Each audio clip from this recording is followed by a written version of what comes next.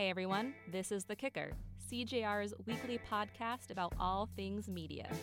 I'm Meg Dalton.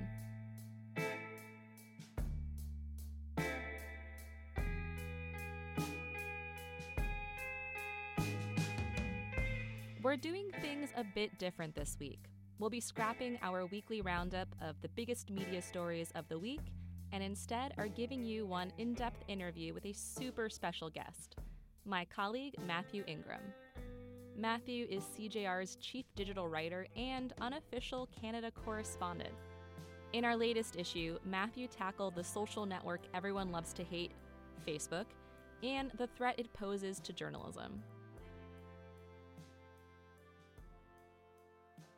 So you're calling this moment in time the Facebook Armageddon, which is some pretty strong language. Do you really believe that? Is Facebook journalism's evil overlord now? You know, I think Armageddon obviously is a little bit of hyperbole. I also thought about apocalypse, which is also kind of hyperbole. But I really think it's, terms like that are maybe too serious. But this is a massive, massive sort of problem or challenge or however you want to describe it for media. I think unlike anything we've ever seen, unlike anything the media industry has ever had to deal with. There's never been an entity like Facebook before, and there's never been a single company controlled by a single man who influences so much of the way we see the world. It's just, it's unlike anything else we've ever experienced. And historically, what has been Facebook's relationship to journalism? I think at one point in your story, you called it a classic Faustian bargain. Yeah, and I guess that's the part of what makes it so challenging is that, when Facebook was growing and lots of people were starting to use it and it looked like a great way to sort of reach people, then I think the appealing part of it was, oh, hey, we can use this social network to reach all sorts of people that we would never otherwise reach, which is great. And that is true. Lots of media companies have done that and can do that. That is something that Facebook allows you to do. It's basically free. You can reach all sorts of people you might never have reached before, spread your message, and so on. And the risk is that what you pay in order to do that, not in terms of money, but what you are giving up, might actually be pretty important. You're giving up a lot of control, for one thing. You're giving up a relationship with your audience, a sort of direct relationship, and you're basically handing that over to Facebook. And then Facebook gets to do whatever it wants with it. And Facebook gets to determine through the algorithm who sees what and when, and doesn't really have to tell you anything about why it did that or why your traffic just fell by 30%. And so, I think are there benefits to working with Facebook? Sure. But I think a lot of media companies are now asking themselves, what are the sort of trade-offs worth it? And in many cases, they might not be. And so how would you characterize journalism's relationship to Facebook, today in 2018? I think it's very much a kind of suspicious relationship. I think not that long ago, I think there were many media companies that were sort of all in on Facebook and saw it as the sort of route to growth and saw it as a way of sort of maximizing their reach at low cost. And lots of companies built teams to just do that. And they built teams just to do video. And then Facebook did what it usually does, which is to say, well, we changed our minds, and so we're going to change the algorithm and we're going to de-emphasize news, something they've done several times in the past. And in each case, it's had a huge impact. And I think it's, for old people like me, we remember Lucy and Charlie Brown and the football, and Lucy would convince Charlie Brown to go for the football, and every time she would yank it away. And so I think after a few of those times, I think more media companies are maybe a little suspicious now of whether Facebook really does care that much about news. And if it does, is it sort of doing enough to show that? Throughout this tenuous relationship between journalism and Facebook, have there been any, key turning points that highlight when the social media giant went from mostly harmless to a more serious threat? I think it's kind of been it's been a process of steps where each time you could say, well, this isn't really that big a deal, but cumulatively, eventually, they add up to showing that there's a significant problem, and in particular, the algorithm changes periodically. I would say the kind of pivot to video that everybody or lots of media companies went through, primarily to cater to Facebook. I think that was a real eye opener because lots of companies devoted a huge amount of resources to producing short form video because Facebook said, we really, really want it and we're going to pay you for it in some cases, or we're going to promote it. And then Facebook said, well, yeah, we're not doing that anymore. So thanks anyway. We're moving on to something else now. And I think a lot of companies, that was a real kick in the where, because we've seen multiple companies laying people off and shutting things down and having to change the workings of their organization because they spent so much time on video, and that was primarily driven by Facebook. So what are the biggest threats then that it poses to journalism today? Is it, purely economic, or is it misinformation? Is it all of the above? Yeah, I had a really hard time picking one because there are so many.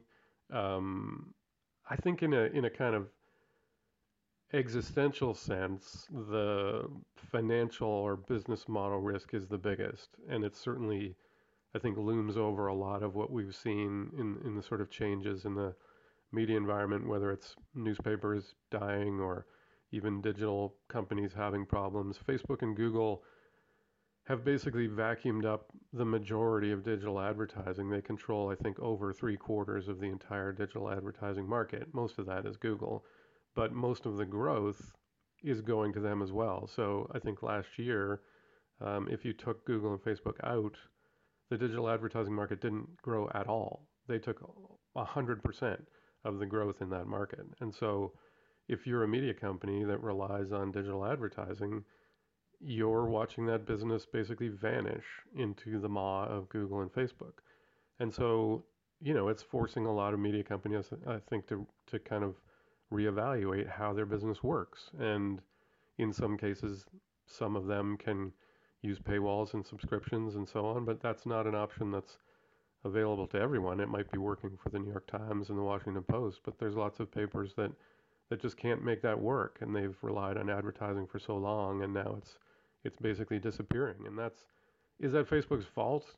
Not really. I mean, they designed a better business. Google designed a better business, and now they're succeeding. That's the way things go. But I think it is definitely a big threat. But I do think the misinformation is also a big threat, and Facebook and Google in particular are having real challenges right now coming to grips with it. They don't really know how to do it. One of the things that struck me in writing this piece was a Facebook insider was talking about how it's just not in their DNA to think about this kind of stuff. Their job was to design something that made people want to use it a lot, and they're really good at that, but they're not terribly good at sort of thinking about, well, if we show people conspiracy theory videos and they click on them, I guess that means they like them, so we'll just show them more of those. They're not sort of doing a great job of thinking through how the algorithm is kind of working when it comes to information, and whether that's bad, and if so, how they should fix it. But in terms of the misinformation, Facebook has taken some steps to sort of address the problem. Can you kind of summarize what they've been trying out? And do you think that any of these are really addressing it, or is it more of just a PR move? Well, and they have taken a series of steps. Some of them they've actually sort of tried and stopped. So it seems to be a period of experimentation. They have said that they're going to hire more moderators, thousands of them, in fact. They tried flagging videos as disputed. So if they were disputed by a series of organizations like Fact Check and Snopes, then Facebook would put a tag on them, They actually stopped doing that in part because they said their research showed that in some cases, it actually made things worse. So it was actually convincing more people that those things were true than it was convincing them that they weren't, which is an odd kind of problem of human psychology. But um, so they stopped doing that. They're trying to surface or highlight related factual news stories around um, problematic links like that, and it's not clear whether that's working or not. And they have also reached out to media companies in much the same way Google has. So they created the Facebook Journalism Project, which is designed to help media companies figure out how to use Facebook, and they created the News Integrity Initiative, which is designed to fund research and experiments around kind of how to build high quality news or how to improve the news environment. And those things are valuable. There's no question about it. But it makes you wonder whether it's enough in a way. These are relatively tiny efforts. They involve, for Facebook, relatively tiny sums of money. And so they feel a little bit like a bone that Facebook has tossed to the journalism or media community to say, look, we're helping. Here's $1 million or two, and you guys go over there and play with your media stuff, and we'll continue, vacuuming up all the digital ads and making hundreds of billions of dollars. If you personally could sit down with the man himself, Mark Zuckerberg, what would you recommend he do to make the company more journalism friendly? I think Facebook really needs to think about hiring journalists. I mean, they've kind of avoided, there was that one part where they hired editors to kind of run the trending topics section, and then they got in trouble because people said they were making value judgments, and so they fired everyone. And I think that maybe scared them off. Um, and they do have journalists who are advising them on things like the journalism project and so on. But I think they need, I don't know if it's a board of advisors or a sort of, a group of kind of trained, media professionals who they can go to and say, look, how do we do this, or help us figure out how to do this. And I think they're so kind of hypersensitive about what that means, or about kind of wading into this minefield of, deciding what is true and what isn't, that they don't want to do it. But I don't see how this problem gets solved without them doing that. Do you think there's a fear from Facebook that if they did recruit more journalists to work on a formal or informal basis for the company, that they would be admitting that, yes, they are a media company now, not just a technology platform? I think that's definitely been part of it. Facebook spent a lot of time rejecting the idea that it was a media entity. And then I think last year Mark Zuckerberg admitted that they kind of were, but a very, very different kind of media entity. And I would certainly agree with him on that. They are very, very different than any media entity we've ever come across before, but they clearly are one. And so, to some extent, they have to grapple with what that means. And I think they've avoided it partly because it is a minefield, and they're afraid that once they wade into it, they'll just get sucked into this morass of having to make editorial decisions and not really, and then getting criticized from all sides based on the decisions they make, which will inevitably happen. But the reality right now is that they're doing that. They're just not talking about it, and it's all happening under the guise of this algorithm that's kind of, a black box that no one understands. And so editorial decisions are being made effectively, but we don't know what they are or why they're made. And Facebook just sort of, says don't look at the man behind the curtain when it comes to the algorithm. Well, they certainly are a different type of media company. I don't think there's ever been a media company with so much power concentrated in a single platform. There's no question. I joked about how the only entity that I can think of that controlled more of how people saw the world was probably the Catholic Church in like the 10th century. I mean, there has never been a single entity that that had as big a role in how billions of people kind of see and understand the world. We just don't. There's no comparison that makes any sense. There's no kind of analogy or previous kind of historical entity that we can compare it to. And there hasn't been anything like the kind of current sort of media and information environment. There's never been the ability for somebody anywhere to distribute, you know, tweets and video and Facebook posts and news articles and hoaxes and conspiracy theories as rapidly or as broadly as you can now.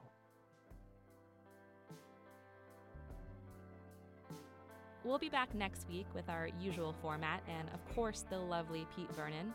As always, thanks for kicking it with us.